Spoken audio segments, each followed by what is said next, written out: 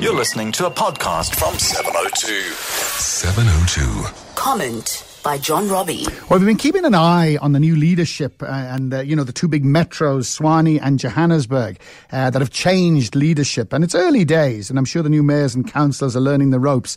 And we've had some drama and rumours of conflict, and hopefully it'll all settle down over time.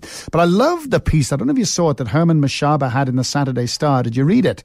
It was music to my ears. I mean, he wrote about the inner city of Johannesburg and how it has suffered neglect over the years. He described the problems and how previous attempts to renovate have been half-hearted. He also revealed that already he's only been in a wet day. Already he's had a major meeting with 100 investors, developers and business people, all of whom are committed to turning things around. And he was appalled at how they've battled against government over the years. And he says they are going to take action against crime, against grime and against urban decay. And they're going to make the CBD attractive to both residents and investors alike.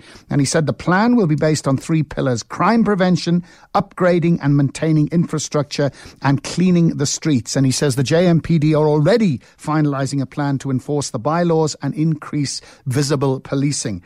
Now, it's very, very early days, but so far it sounds like the Mayor of Johannesburg means business, particularly regarding the CBD. So let's see how we can all get involved in this plan. We certainly will, because it's something we're passionately interested in. It sounds absolutely brilliant, and we'll get the Mayor on as soon as possible. Have a look at that. It's in the Saturday Star.